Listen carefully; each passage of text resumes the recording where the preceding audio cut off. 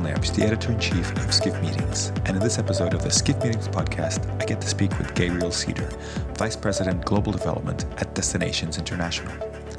Our core topic is the future of destination organizations, and we discuss things like the evolving role of destination organizations, the destination marketing versus management debate. We talk about the important role of destination organizations in advocating for the business events industry. We talk about why authentic travel experiences are top of mind for destination organizations.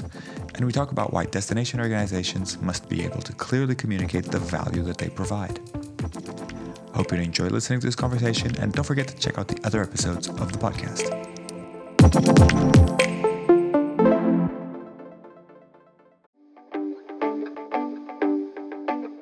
Now for a word from our sponsors, PHL Life Sciences, a division of the Philadelphia Convention and Visitors Bureau. Host your convention or trade show in Philadelphia, one of America's leading life sciences hubs. PHL Life Sciences, the first and only CVB division of its kind, will connect you to the professionals at the forefront of your industry and to a culture you can only find in Philadelphia, a city known for its rich history that's forging a bright future. Philadelphia challenges the expected and defies convention. A world of discovery is waiting. Visit phlife.com to learn more.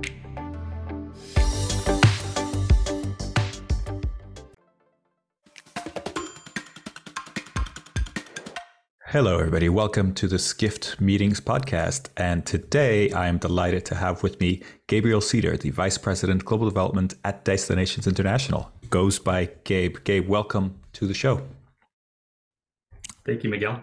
Really happy to be here. Thanks for the invitation to come on and talk with you today. Looking forward to it. So, Gabriel, we've kind of met recently, got to know each other a little bit, but I wanted to start by asking you to introduce yourself. And I'd love to start from the point of kind of where you got to know the meetings industry, the destination kind of industry from this kind of business events perspective.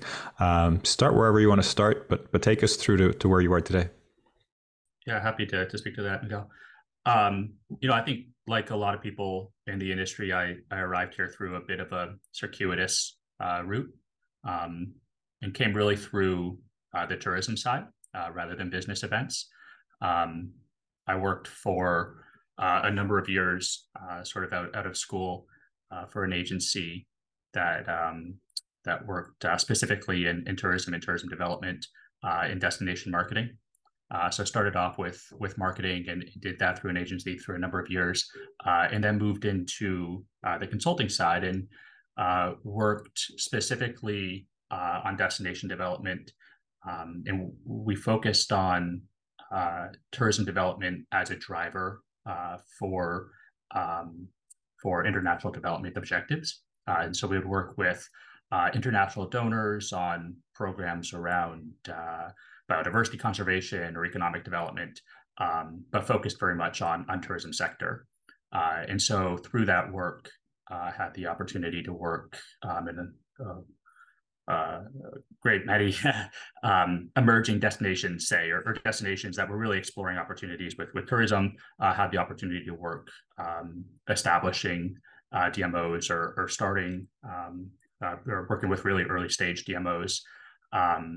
And kind of moved from there into focusing on the DMO and destination space, and moved over to Destinations International about 3.5 years ago. I had the opportunity to meet Jack Johnson, who leads our advocacy team, and he asked me to join. So I made that jump in February of 2020, just a couple of weeks before the pandemic.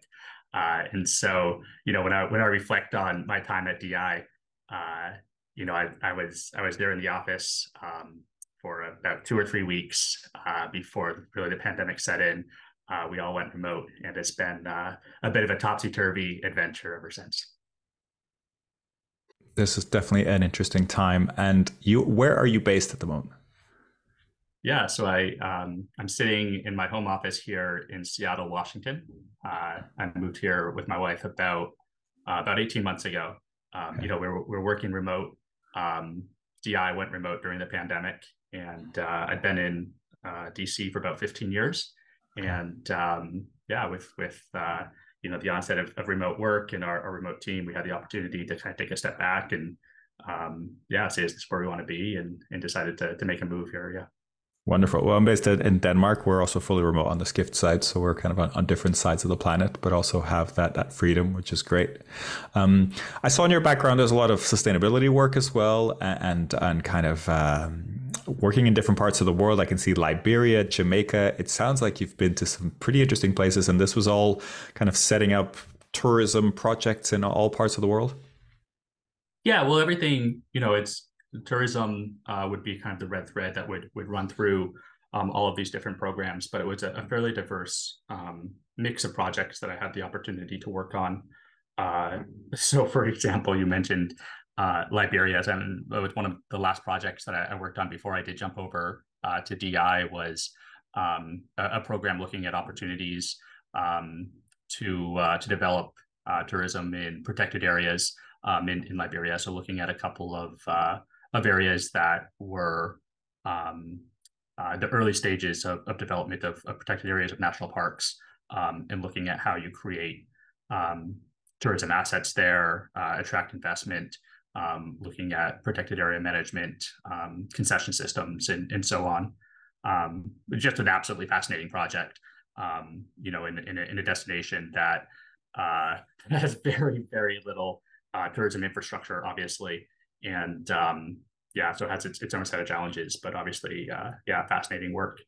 And had an opportunity to work in a lot of other destinations as well. You mentioned Jamaica, which obviously has a booming visitor economy, but we're looking at how to involve sort of non-traditional actors in the visitor economy, working in the interior of the island, working with communities, looking to expand that visitor economy and the value chain of the industry to include some of these disadvantaged populations in the country, which obviously was interesting and rewarding and challenging work as well.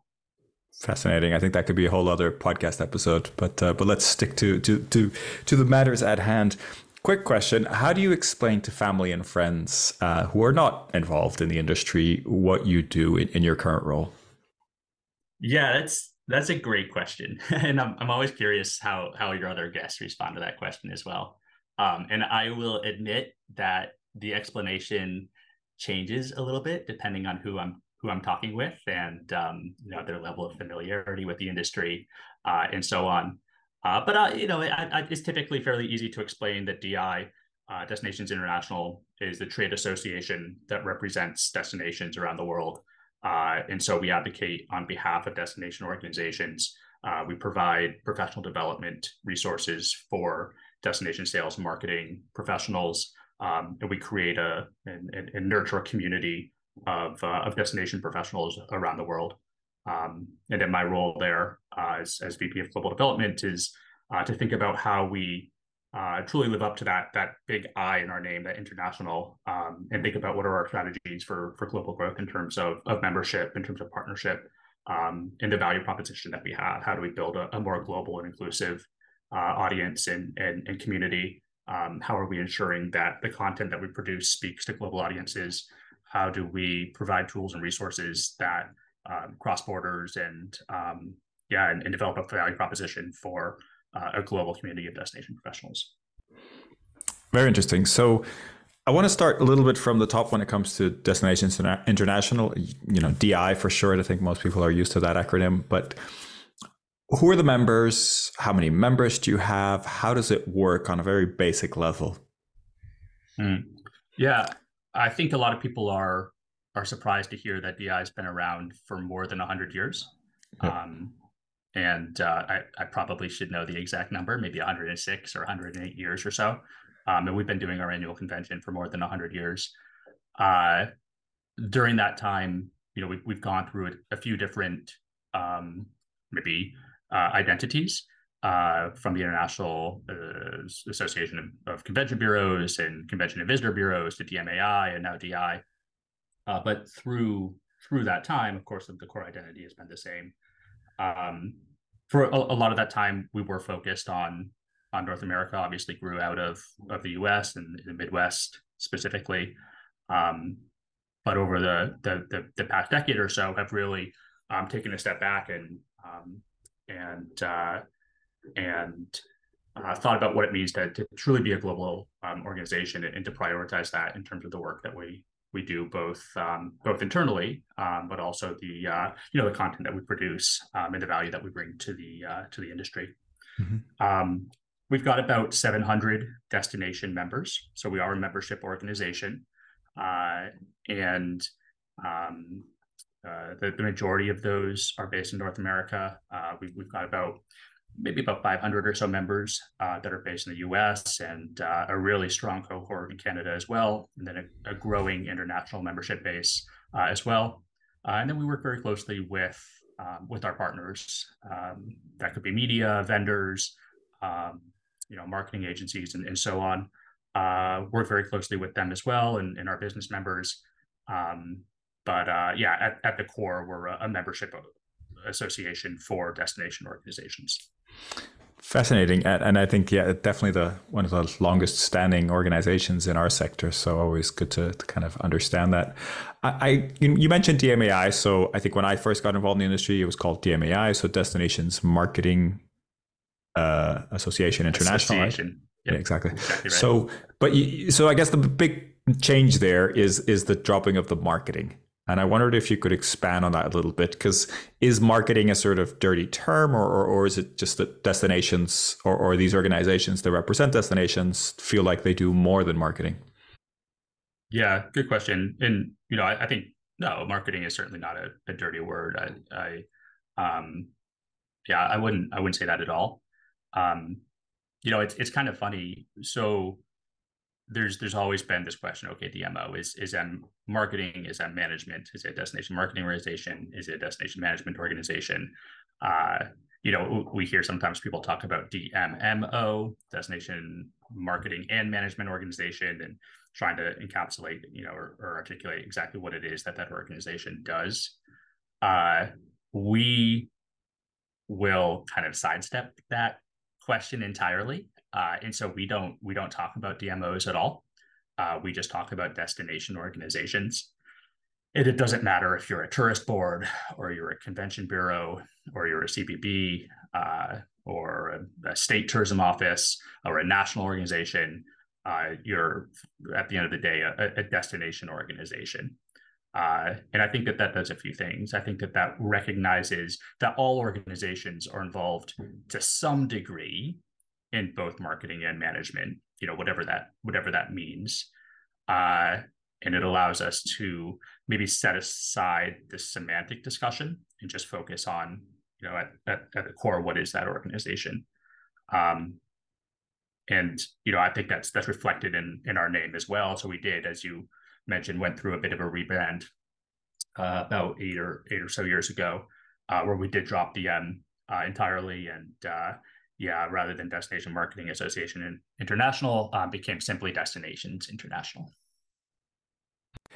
I mean, I know you're kind of sidestepping it, so I hope you don't mind the question, but is this a reflection on the idea that these organizations are doing more than just kind of trying to sell a destination? They have some responsibility or some ability to also feed back and be part of those communities and those places.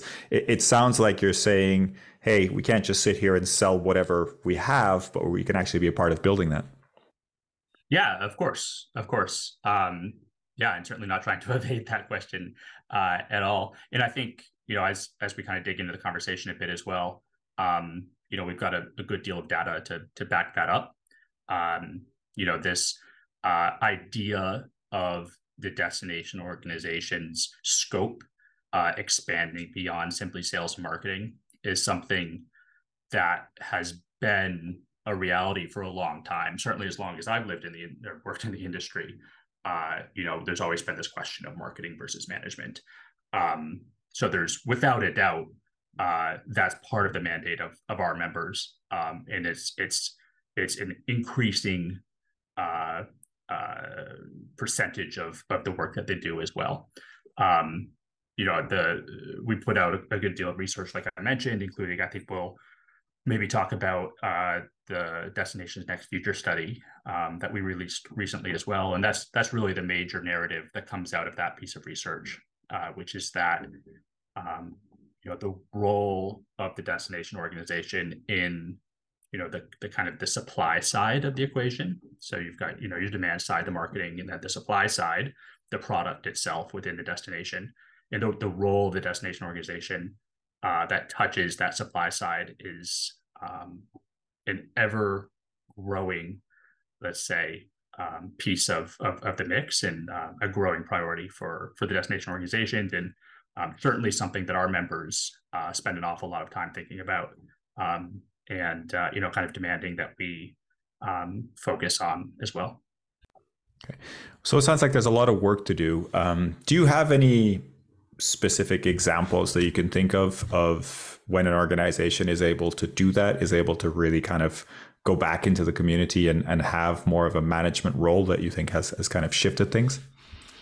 Yeah, of course, for sure. Where do you even start with that? I think maybe first and foremost is the role of advocates for the industry, and the role that the destination organization takes on within their community, to be the entity that speaks on behalf of the industry. So how does the destination organization elevate and communicate the impact that the industry has on the community? How does that destination organization get in front of policymakers, and have a seat at the table where decisions are being made to make sure that the industry is being reflected? So, that I think is kind of an obvious example, but just one of many. You could talk about the role of the destination organization in reflecting the community within the industry. So sort of the inverse of what I'm talking about as well, and saying, okay, how are we ensuring that the needs and the expectations of the community are being reflected in terms of the industry and in terms of the product that's being developed, and the product obviously that's being marketed, where they've got direct control over that, and ensuring that the product that is being marketed is true and authentic and reflects the place, and reflects a place that's fair and equitable, from a social lens as well. And then of course, there's the much more, say, tangible or kind of literal ways that the destination organizations involved in destination development, and workforce development, ensuring that workers are being attracted and retained and upskilled, having a seat at the table when decisions are being made in terms of infrastructure investments, attracting investment into the destination, questions of access, connectivity, inclusivity, like I mentioned as well. This is not a simple task. There's a lot going on here. So, okay, let's jump into the research that you're doing, because obviously I think these destination organizations can potentially have a huge impact, right? Not just in selling the destination, but also kind of with their own communities. And so one of the ways you're kind of enabling them to do this is through the research that you do, right? And I know you mentioned the Destination Next Future Study Report. This comes out every 2 years, if I'm not mistaken, or has done for the last like kind of sort of time period. And so you've just released a 2023 future study. Could you give me sort of your overview, and particularly the things that you found interesting or surprising that you think would be interesting for our readers? Sure. Yeah, of course. So the future study, like you mentioned, comes out every 2 years. This is a project which, for the past 4 or 5 iterations, we've worked with our partners at MMGY, Next Factor. So in particular, Paul Ouimet and Greg Oates, formerly of Skift, as you may know, who have been tremendous partners of ours, and really do an awful lot of the heavy lifting in terms of collecting the data and helping us sort through the data. So certainly need to acknowledge the work that they're doing, and of course their invaluable contributions to the future study. That said, the study is based on a survey. And it's a global survey of destination professionals. It's something we're very, very proud of. It's by far our most ambitious and most global in scope, in terms of the research that we do. This year we had more than 800 respondents in about 60 different countries. So really reflects, I think, a really robust global voice. And what we do is assemble panels of experts from the industry and then from adjacent industries as well. So we've got, for example, our Disruptors panel, which consists of technology companies, innovative companies that are working in that space. We've got our community panel, which consists of public sector stakeholders, our industry panel of associations, and so on. And then, of course, we've got the destinations themselves. We've put together a global advisory group of about 20 different individuals that help reflect the industry in their different regions of the world, and then help push out the survey, of course, to their networks. And so working through these different panels, we're able to ensure that we've got a diversity of voices and also a fairly strong reach in terms of the survey itself. This is a big survey. I mean, we do surveys and we do reports, but this is a big survey. I mean, just having that kind of the amount of respondents and the depth that you go into is very impressive. And it's all available for free to download on the website, right? So anybody who's interested can kind of go and check it out. Yeah, of course. Yeah. So it's all available on the website. And so what we're able to do, with that data, is really two things.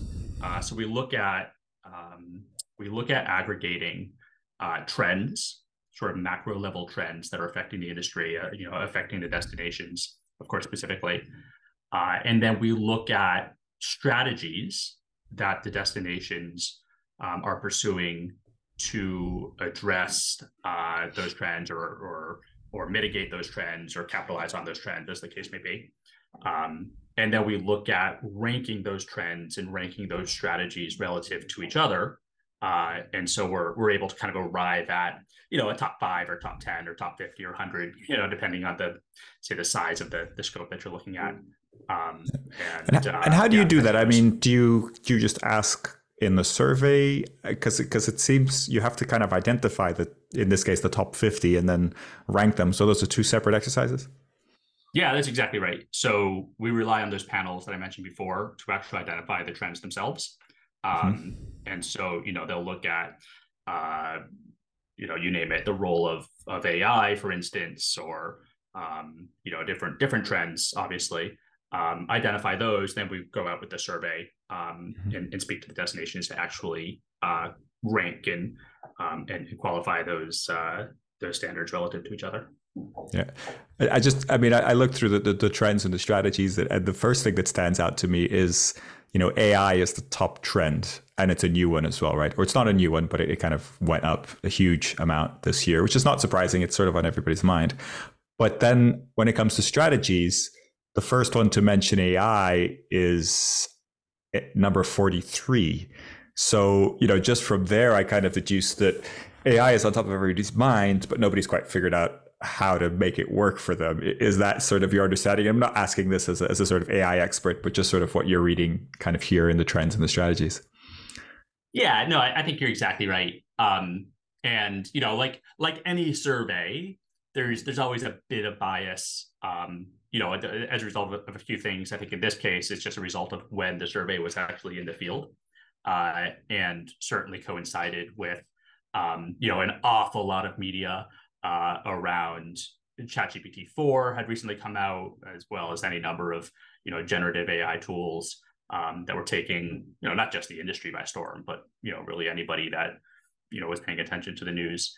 And so that's certainly rocketed, like you said, to the top of our list. I think in the last time that we had done this survey about 2 years before, yes, AI was on the radar. I think it was maybe like 80th out of 100 trends or something. So near the bottom. And of course, like you mentioned, this year it was at the very top. So I think your analysis is pretty good. I think everybody is aware of AI, aware of the potential that it has, and I think casting around looking for opportunities to capitalize on that, but maybe not totally clear what that looks like, at least beyond the sort of obvious applications. And so, yeah, it's interesting to see it at the top of the strategies, but excuse me, at the top of the trends, but relatively few strategies to actually address that trend. Are you ready to celebrate your successes in the world of meetings and events? The Skift Meetings Awards are back for 2024, recognizing the most innovative business events companies across 15 categories, and we want you to be a part of it. Winners will feature on Skift Meetings, sending a clear signal to events professionals around the world that these are partners they can rely on. The final deadline for submissions is June 11th. We encourage you to start your submission today to secure the best entry rates. For more information and to start your submission, head to live.skift.com. So let's talk a little bit about the other trends we're seeing there. I can see at the top an authentic travel experience. I can see this engaging with the locals and visitors at a destination. Sustainability and regeneration also comes at pretty high up, and also this alignment with government and community. Any surprises there? Anything that you'd kind of highlight as something that you think is I guess more important than any of the others? Yeah, I think of those, the one thing that I think is very interesting is that this number two trend. So the trend that these hundreds and hundreds of survey respondents said after AI is the most important trend in the industry. Like you said, is this idea that customers are increasingly seeking a unique, authentic travel experience, and that has been at the top of the rankings for the past several surveys. So this is something that really hasn't moved. I think that the strategies in terms of how destinations are actually addressing that are changing. But I think it's important, and certainly a key takeaway for us to remember at the end of the day, that everything else that we do is in service of this. It's creating a product that consumers demand. This idea that travelers, whether you're talking about leisure or business events, as your listeners know that these customers are savvy, and that their demands are changing, and that at the end of the day, this idea of authenticity, this idea of uniqueness is key. And for the destination marketers, being able to lean into that and being able to speak to those kind of core assets of your destination that speak to this demand for authenticity are important.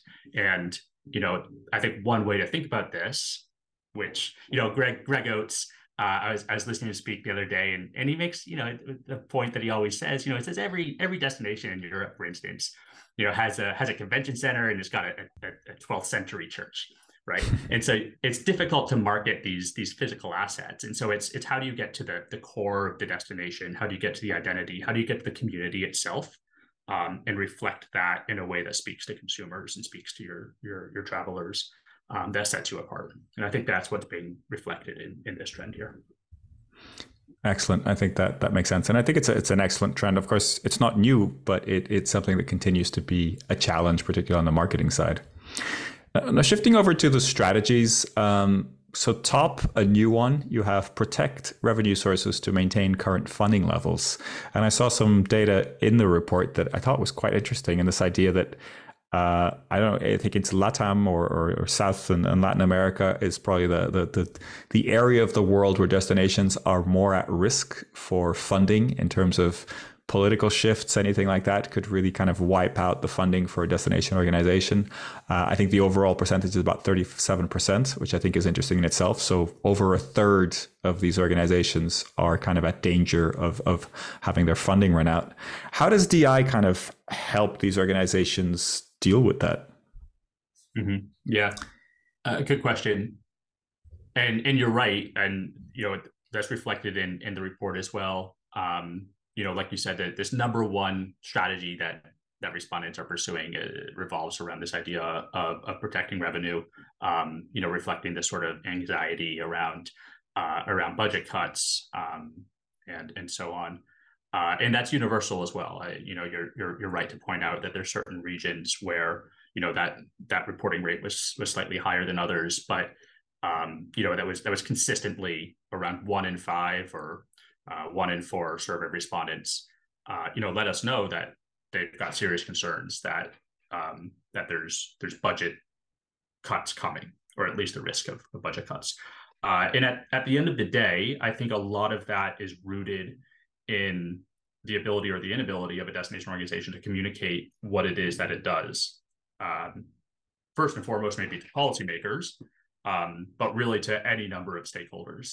I mentioned that this idea of advocacy and this idea of destination organizations advocating for themselves and advocating on behalf of the industry is something that's becoming more and more important, and something that's more and more valued by the industry.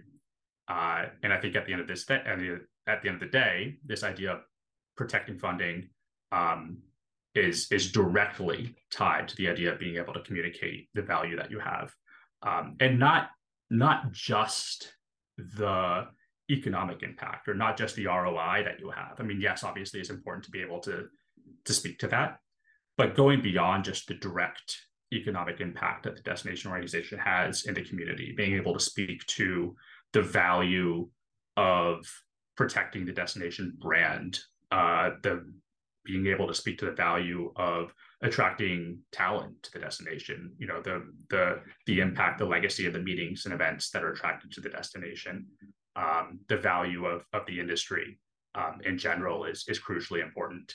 And that's something that we spend an awful lot of time thinking about as an association and working with our members on, is how do we make them more effective advocates for themselves? How do we help them tell the story of the work that they do? How do we help them connect with stakeholders in order to communicate the value of the industry and the direct role that they have in that? And so that's, obviously something that we spend an awful lot of time working on. It sounds like data and research are important tools in doing that, right? And I assume that's one of the reasons why you provide all this research for free and kind of share it widely with your members. Yeah, research and tools is certainly part of it, no doubt about it. But a lot of it comes back to the strategy of just building stronger relationships with stakeholders. What are you doing to go out to your stakeholders, and not just policymakers, but the industry, to residents, to the community itself, and build those relationships. And so again, this idea of relationship building, of advocacy is really core to who we are in the work that we do. Excellent. And I know you have a diagnostic tool as well that's sort of connected to the Destination Next, the studies. Could you just explain how that works and who that's for? Sure. Yeah, of course. The Destination Next future study is sort of one part of a two-piece resource.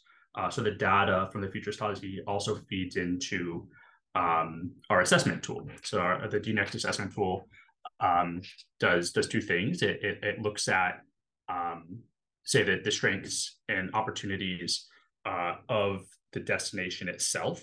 And so it's got a number of variables that look at the product itself within the destination, and is able to kind of chart that and look at opportunities for strengthening the product itself.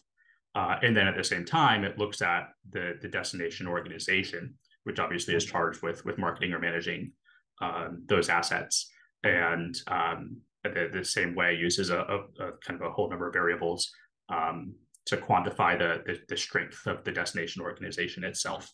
And so that tool, that resource, is updated every 2 years to reflect the data that comes out of the future study. And then that's something that's available to any destination to participate in, and to participate in that assessment. And then we're able to do workshops and dig into that data with the destination organizations as well. Excellent. So that kind of comes full circle, and it's all based on that data. So that makes a lot of sense. So wanted to think about challenges in the industry, of course. And there's a lot of challenges that came up in these trends and these strategies that you have in the report. But if you could pick one challenge that you think is the biggest challenge for our industry as a whole, what would that be? And how would you think about addressing it? Yeah. So I think that at the end of the day, the biggest challenge that the destination organizations have. So we're speaking here just about, about our members, just about the destinations, comes back to the question that I was just talking about, which is how do you communicate the impact of the industry? How do you communicate the positive role that the industry has in the destination?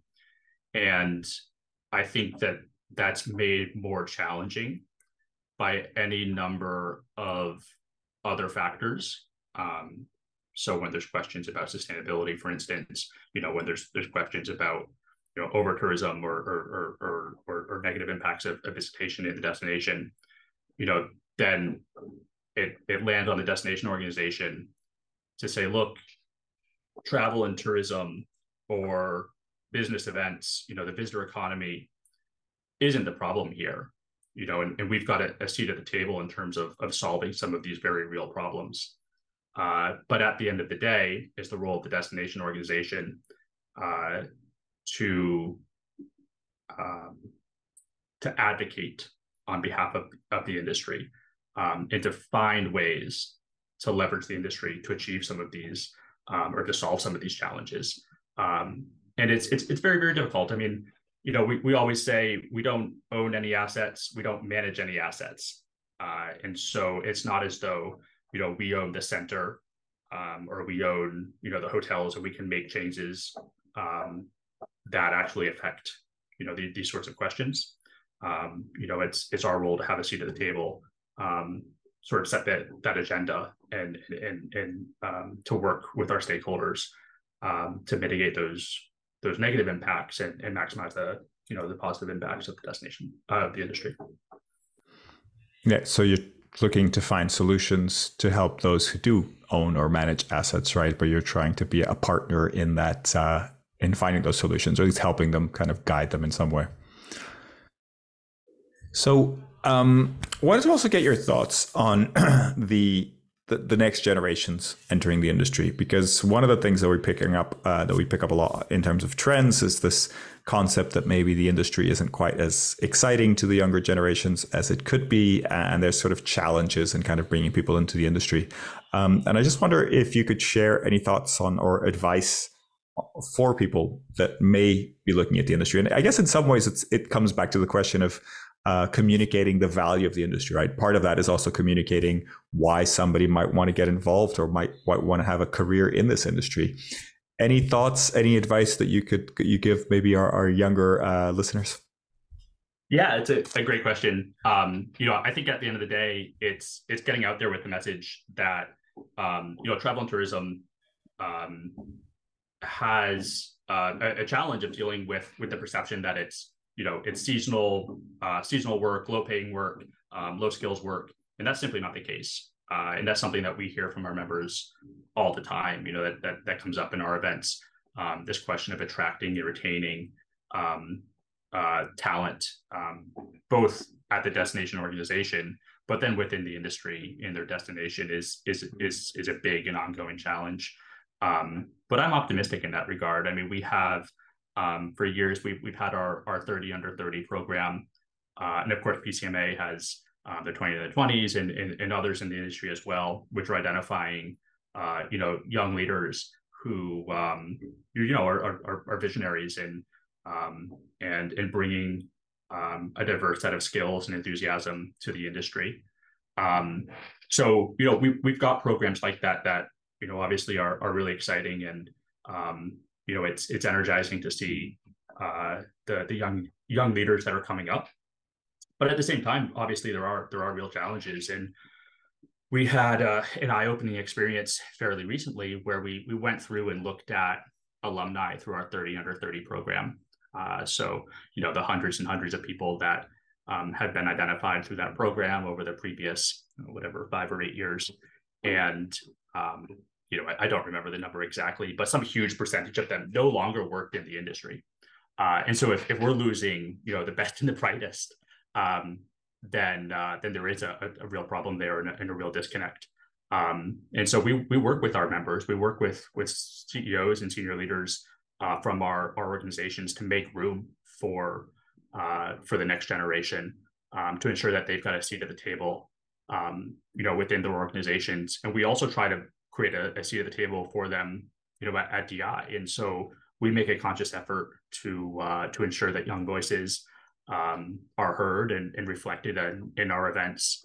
And we feel that's very, very important, not just to give them a platform, but also, of course, to foster them to build their skills and make sure that their voices are heard in the industry. That's so important. I think it's easy to talk about sort of advice, but if you're not kind of finding a place for younger people in the industry, then it's easy to get discouraged as well. So it's great to hear that you're doing that. So Gabe, thanks for talking us through all this. I think there's some great research here and some great resources. I wanted to get your advice on who else we should have on the podcast. Last question of the show, we always ask our guests to suggest someone else, and hopefully we can have them as a guest and kind of continue the conversations. Yeah. So, and I think I told you, Miguel. So I was agonizing over this and thinking, okay, who can I bring? Who do I recommend that you haven't already had on the show? But I think, I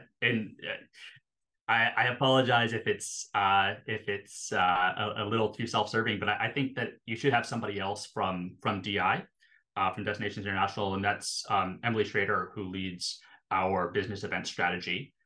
So she's sort of a one-woman shop in terms of business events at DI, and just a wealth of knowledge, both from her experience in convention sales in Indianapolis, but also as the curator of DI's business events knowledge. She works with our planner influencer board, our large market roundtable, our convention sales committee, and so has access to some of the most brilliant people in the industry, and really just a leader in that space, really innovative thinker, and I think would be a great asset on the podcast. And I think somebody that your listeners would enjoy hearing as well. Brilliant.